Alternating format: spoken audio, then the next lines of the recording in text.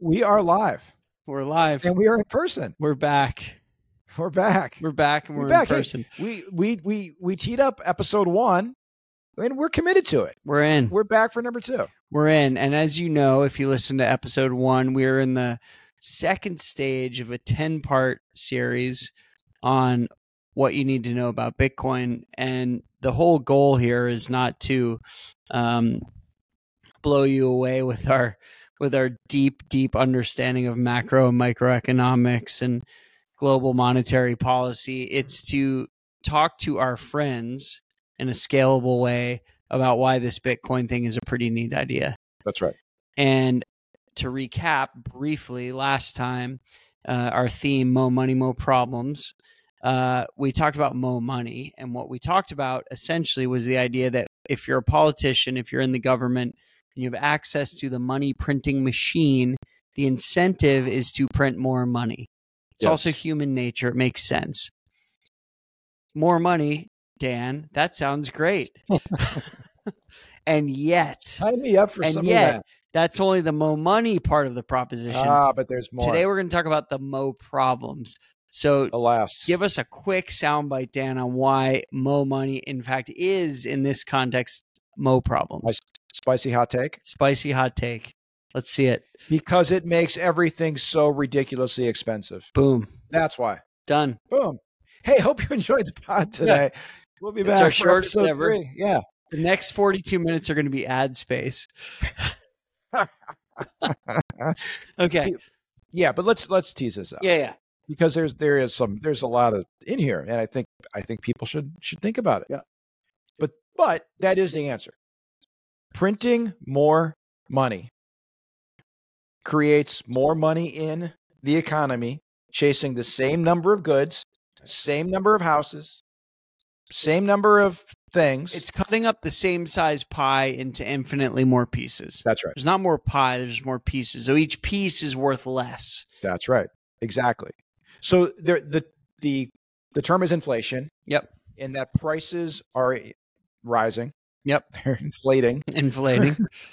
Leo's getting larger. Funny. I laugh, although it's not remotely funny. It is tragic for so many people. And it's happening. Wait, stop all there. around Why us. is it tragic for so many people? Well, not just because things cost more, but what does it mean to the dollars in your pocket? Right. Exactly. Well, good. Thank you for the excellent question. Because it is tragic. It is tragic. The economic term, but I think it's a term that people can also just understand, is it means the purchasing power of money is going down. Yeah. So price is going up, which just means dollars can buy less. Right. Now, we see it all around us. I mean, you don't have to tell anyone that the world has gotten ridiculously expensive. Right. Go to the grocery store, fill up your car with gas, right? Pay your energy bill. Right. Try buying a house. Right. Now, everyone feels it. So inflation impacts everyone because everyone consumes, like everyone buys things. Mm-hmm. Everything's more expensive for We're everyone. consumers. We sure are. We're consuming people. Our audience is a bunch of consumers, if I had to guess. Well, I would, I mean, I hope they're very generous with their donations too. Eventually, givers and takers. You know what I'm saying? Givers and takers.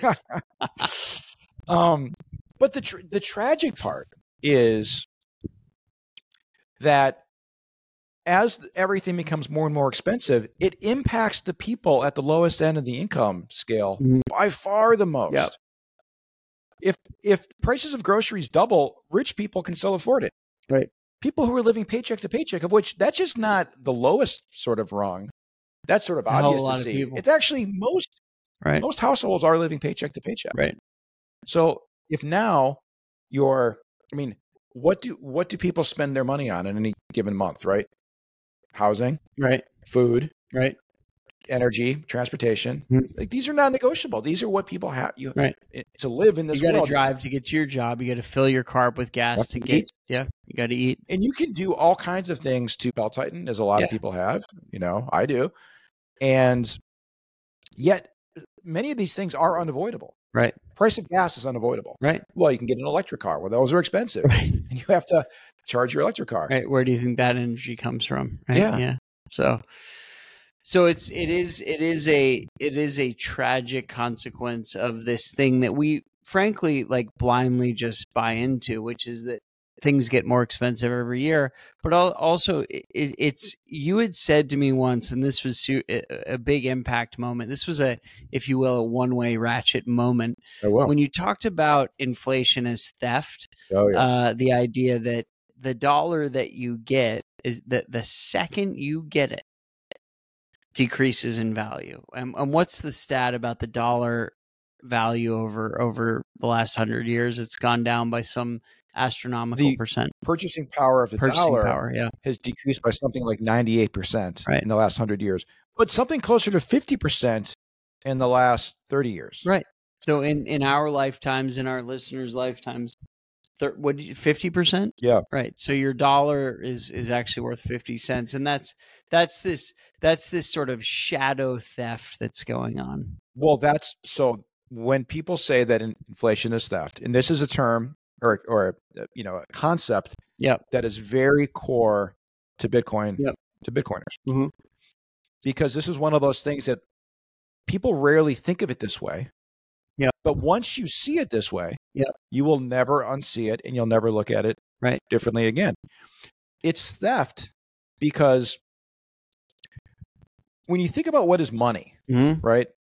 Money is what people exchange their time and their labor and their efforts for. It is a store of our collective efforts and time in this world. Right. I mean, that's what people do. Mm-hmm. You work for money. Mm-hmm. If the government is creating more and more of those units, though, you think about it. You work all year long for money. Right. Government just prints more of it for free. Right. And adds it to circulation, decreasing your purchasing power. So you can buy fewer things for the same amount of dollars year after year after year. So what they're really doing is they're taking your time. Yeah. They are, which is the theft part. Way more insidious than taking your money. It really is insidious because it's not that this is done by accident. Right. Okay, so here's the question. Like, we're obviously not the first two people to piece together the fact that printing more money turns into this problem of inflation. There are a lot of people who understand that. A lot of people next to the money printer who understand that. So why? Why is this happening? Why are we just printing more and more money? Well, right. The fact that they do understand it is really the insidious part. Right. This is the game. Right. I mean, this really is the game. And I think this is something we should spend just a little bit of time drilling home. Yep. Because this is the concept I want everyone who hears this pod to understand. Mm-hmm. This is a very significant ratchet moment in one's understanding of the world. Is that this isn't some happenstance or some unfortunate byproduct of good intentioned government decisions. Right. This is quite literally the game. Mm-hmm. Is that governments want to do all kinds of things, right?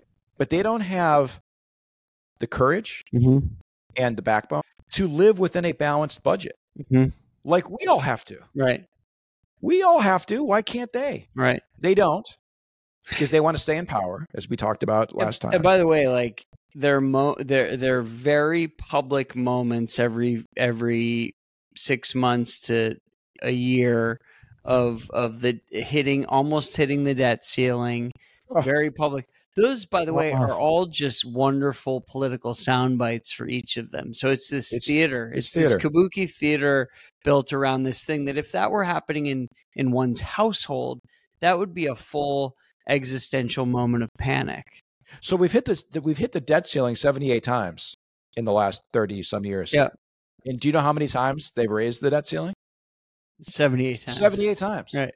Right. It's theater. It's theater. It's absurd. It's political theater. And if you need an example of the just inextricable link between politics and money, I mean, look no further. I mean, that's the best example. And it's all about having the moment in front of CNN or in front of MSNBC or in front of Fox News and being able to sort of put your name out there attached with one thing or the other, and how you did your part and how you tried to do it for re-election purposes. And that's what we talked about last time is it's all about this 24/7, not news cycle, but 24/7 election cycle. Staying in power. Close to the money printer. Right. This year, I mean, if people may recall, earlier in the year, January, February, can't recall, but the last debt ceiling. Yep. We've gone $2 trillion more in debt since then this year. And it's we're adding to it every day. And so actually that's a good point, because the reality is they need to do it. Why? Because they have some pretty hefty bills to pay. They do. So if we can, let's put the why, put a pin in that. Put a pin in the why. Because I want to just stay a little bit more on the insidious game that this is. Let's get into the insidious game. Wicked Game. That could be a good album. Insidious Game. Insidious Game. Isn't that a U2 album? It should have been. Oh, please. No, please, let's not get started. I mean, the Sphere looks amazing. The only problem with going to a night at the Sphere, vertiginous. Yeah, well, massive vertigo. Dude. It's massive vertigo. The only problem with going to see a show at the Sphere is the U2 part, unfortunately. Yeah. I can't stand U2. Yeah, I'm with you. My brother who's a musician, refers to them as a mediocre disco band. I wish there was more disco.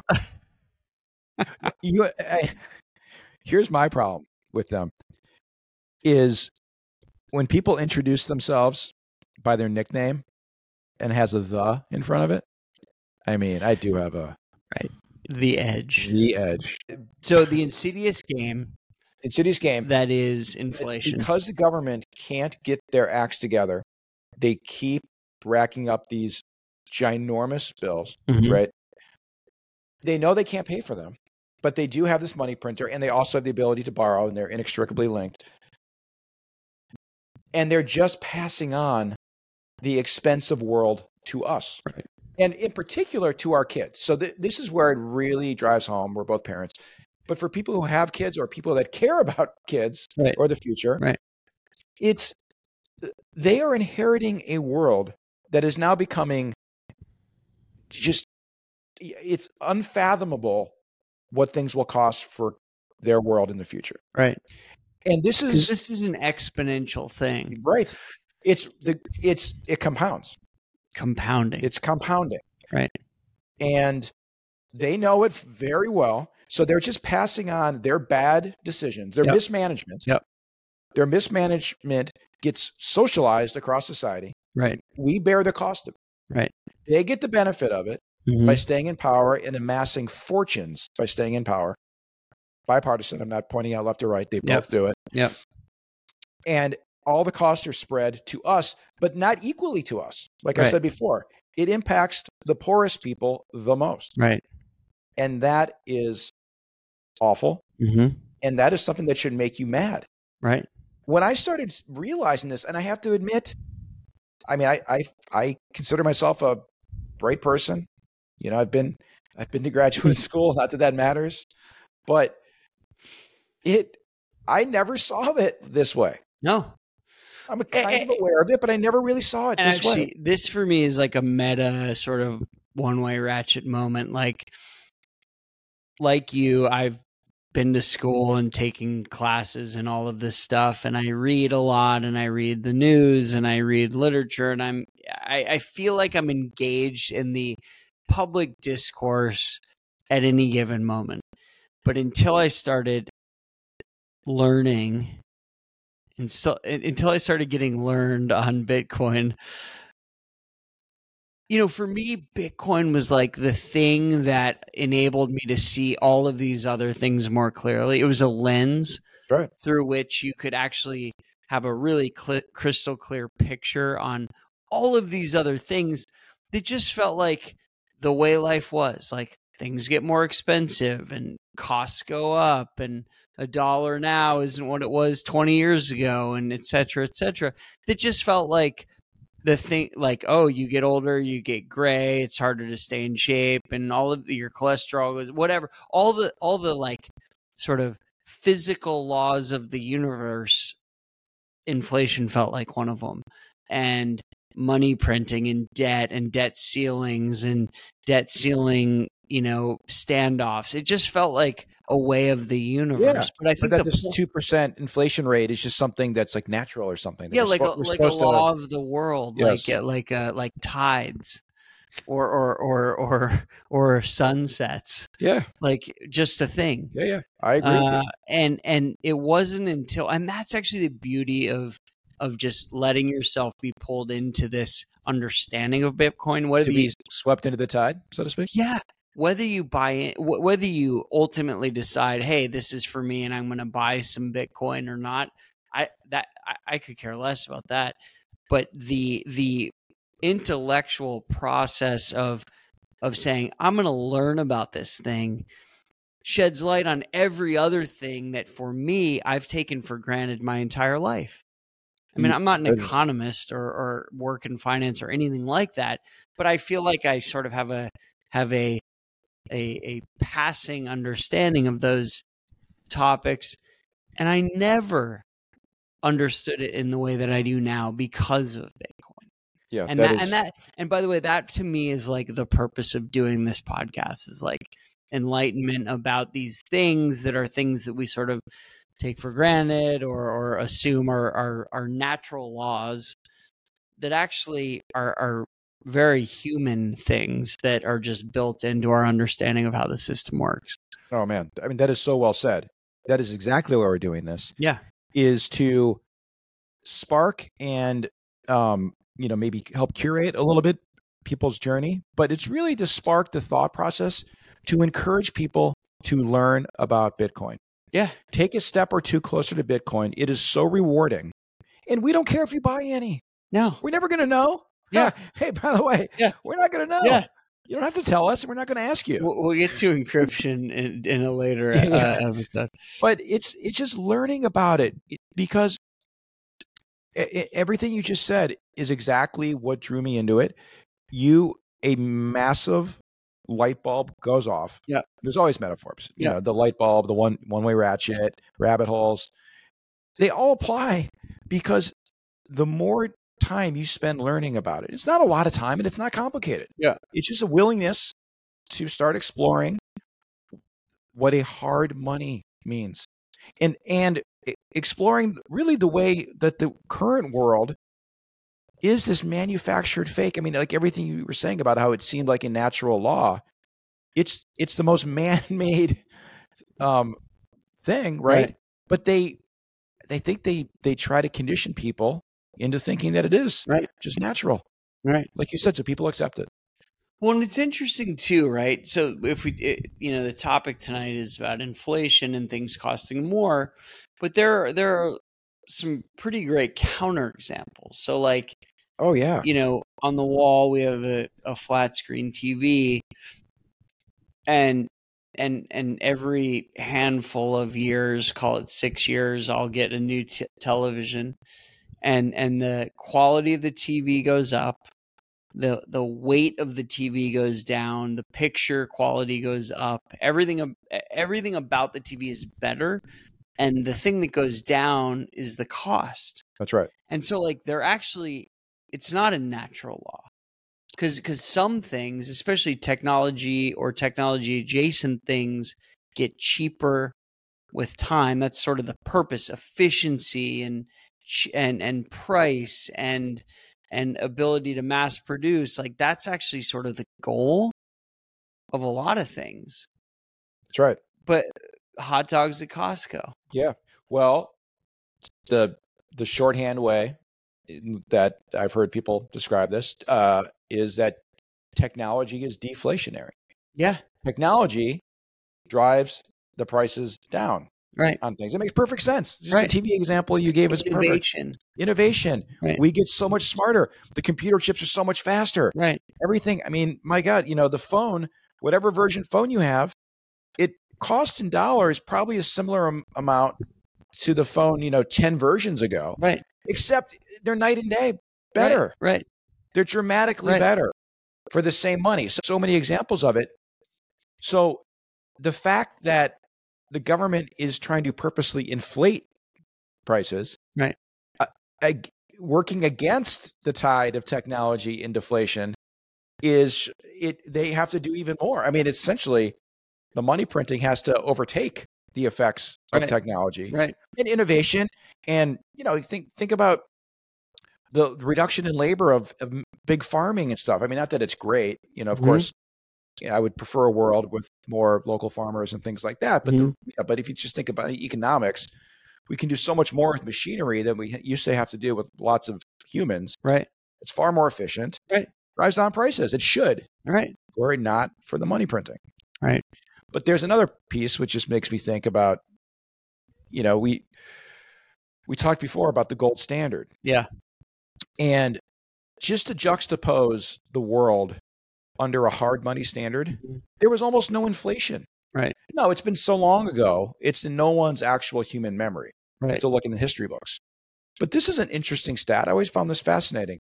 Did you know that an ounce of gold has been, it's been a rough measure of the cost of a fine man, a man's sort of fine. Of a fine man. Fine man.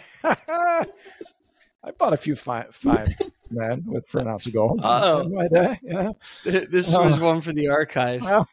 Dan's been purchasing fine men. I may or may not edit that out. We'll see. We'll see. The talk about one-way ratchet. But a man's fine suit historically, an ounce of gold would buy you a suit of armor. But even today, what is it now? It's about $1,900. Sure. Well, that's a nice suit. And oddly, the price of gold, which is, it does have an inflation rate. There's a small inflation rate in the amount of gold, which is tied to the discovery of new gold. Yeah. Discovery being the important word, not the printing. The printing. Right. There's a finite amount. Yeah.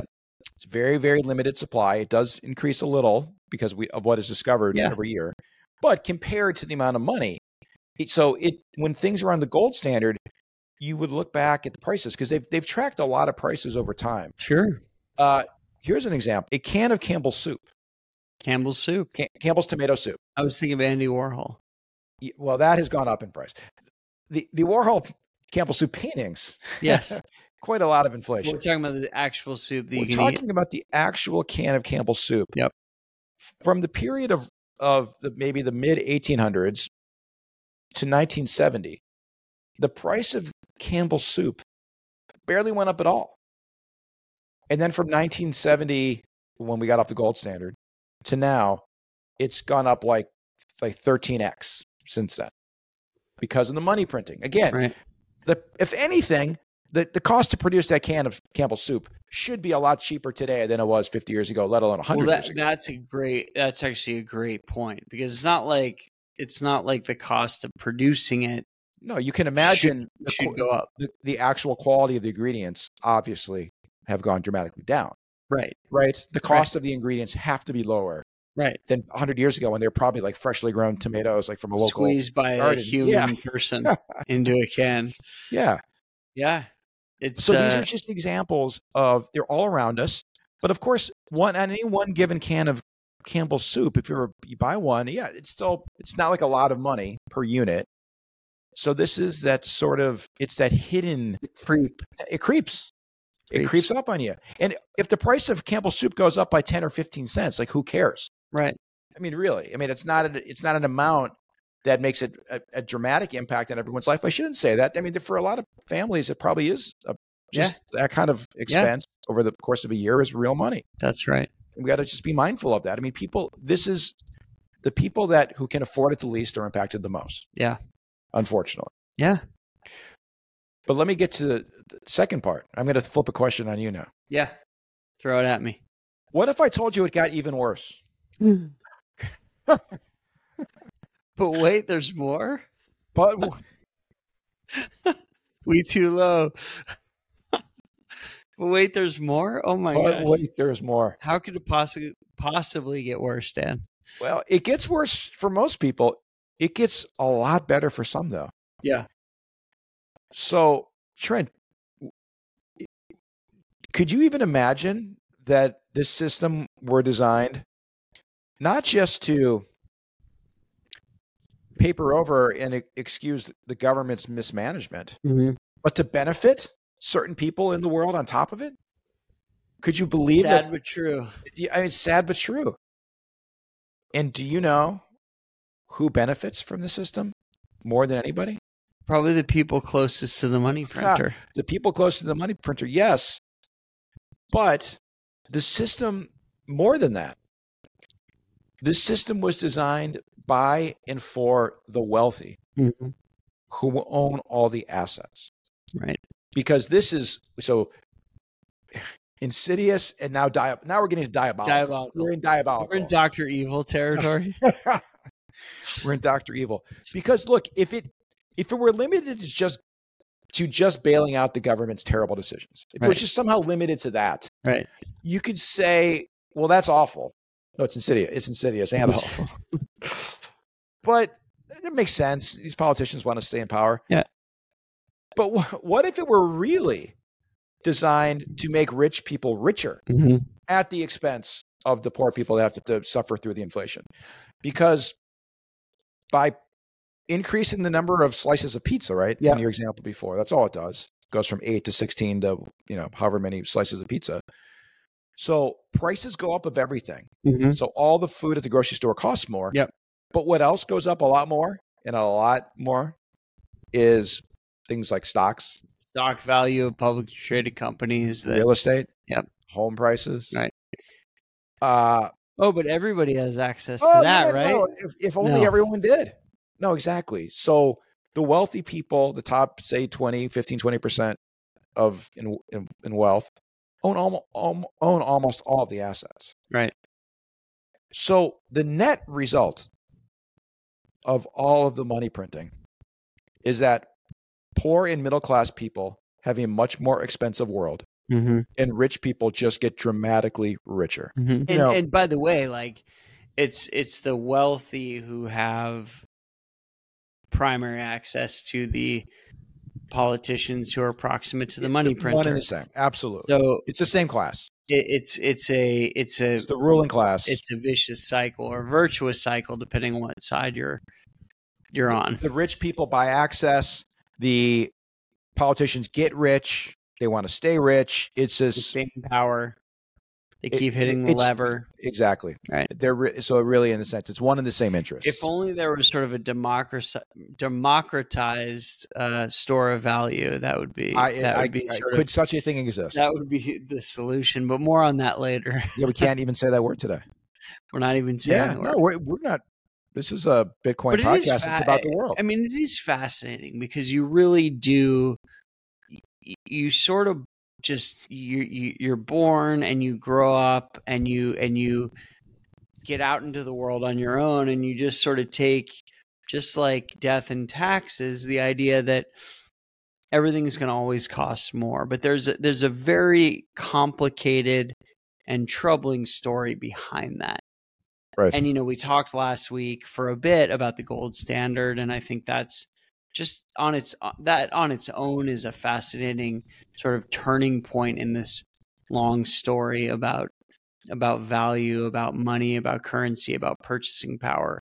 But for me, that's been like one of the most fun things to think about and explore in my own sort of Bitcoin journey is like, it just allows you to question things in a different way. Like, why is it this way? And does it have to be this way? And I think the answer to the first question, why is it this way, is what we've tried to cover in these first two episodes, like proximity to the money printer. Well, why is that a problem? Well, it's a problem because it makes each dollar you have worth less. So it's this ghost theft behind the scenes, this subtle diminishment of value of time. Your time is worth less every year. So that's the sort of why. And then could it be different? And I think the answer is absolutely yes. And I think that's actually the main point of this whole thing. Yes. Yes, it can be different. And there is a very exciting alternative to this system that we just sort of buy into. that we buy into. And if you look at where, American politics are now, and this is not a left or a right sort of point, but it's just like the disarray, the frustration, this general malaise. I heard a colleague recently talk about moral disengagement. Oh, I like that. This idea that like we're all just so fed up that we're sort of like throwing our hands up with the whole idea of morality. Well, it's an interesting time. If people think that there's any coincidence that we're seeing actual lawlessness at a scale that I don't think anyone has seen. I mean, there were things like civil rights protests, and there are very important things over the years where there were, mass demonstrations and things. I'm saying something maybe a little different, where it's actual just lawlessness, where these flash mob attacks on stores, or people just like walking into stores and just walking out with stuff with no fear of repercussion. Right. And I think, by the way, we're just at the beginning of that. I mean, I think that trend is not reversing because it feels exponential, sort of like inflation. Yeah. Well, people know they're suffering. Right. People know they're suffering. People know the government's responsible. They don't necessarily have connected all the dots. Right. But people are not dumb. Right. People understand, but they see the wealth gap only widening. Mm-hmm. It is obscene. I mean, I just saw a recent graph. I don't have it to put up or anything like that, but it was a comparison the CEO pay as a ratio of their average worker pay of that company, right? And it used to be something like 30, 40 times, which, by the way, is a lot. Mm-hmm. The CEO makes 30 times the average worker. You make $30 for every dollar I make. Yeah, right. Exactly. I mean, now it's in the order of 200x or something. Right. At the survey. I mean, I'm not sure, obviously it's not every company, but that's the wealth gap. That's the gap widening. Right. The rich are getting obscenely richer at the expense of everyone else. Right. And look, we are capitalists. I mean, I know this is it's sounding a little bit like we're getting into some sort of socialist territory. I know. Not at all. Right. Not at all. Right. Socialism is unblemished with success in world history. Okay, that's the property rights are at individual. Property rights are the mother of all rights. Frankly, we don't have any other. If you don't have the right to private property of yourself and actual property, you really have no other rights. So this should be a wake up call. I guess is what I mean. And like you said, the intellectual pursuit of learning about Bitcoin, you come to see that there are these very systemic problems in the world, and it's not a political. Like you said, it's not left, right. It's not red, blue. Right. It's really statism. Really, I mean, it's the powers that be of the state, right? Government and the powers that be, right? And so that's really the main point of this episode. Where I work, we had this incredible sort of October is sort of Indigenous Peoples Month. Excuse me. And we had this incredible Aztec dance group come to where I work on Monday. And they came last year too. So I've seen the thing, and in between each dance they do, and this is phenomenal stuff. They're in the full sort of traditional Aztec regalia, like huge peacock feathers. So the main guy who's the drummer, he looks like he's 8 feet tall. It's just a pretty striking thing. And in between each set they do some history about native peoples in sort of North America and tribal culture, etc. And he talked this time about how Mexico City is about to be 700 years old. And he talked about how in the earliest days of Mexico City in the 16th century, I guess, they had K through 12 schools, they had hospitals, they had farmers markets, they had grocery stores, they had plumbing. They had every sort of thing that we think about. And he said, did they have pickleball? They had a version of pickleball. They had that head. They had with the lacrosse with the head. Yeah.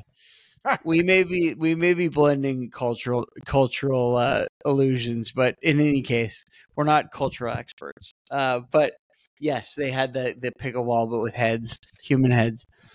But he said the thing about that culture that was incredible is there was no sort of money. It was all sort of trade and barter, and it was this like incredibly peaceful, thriving place where everybody had food, everybody had healthcare, everybody had access to education.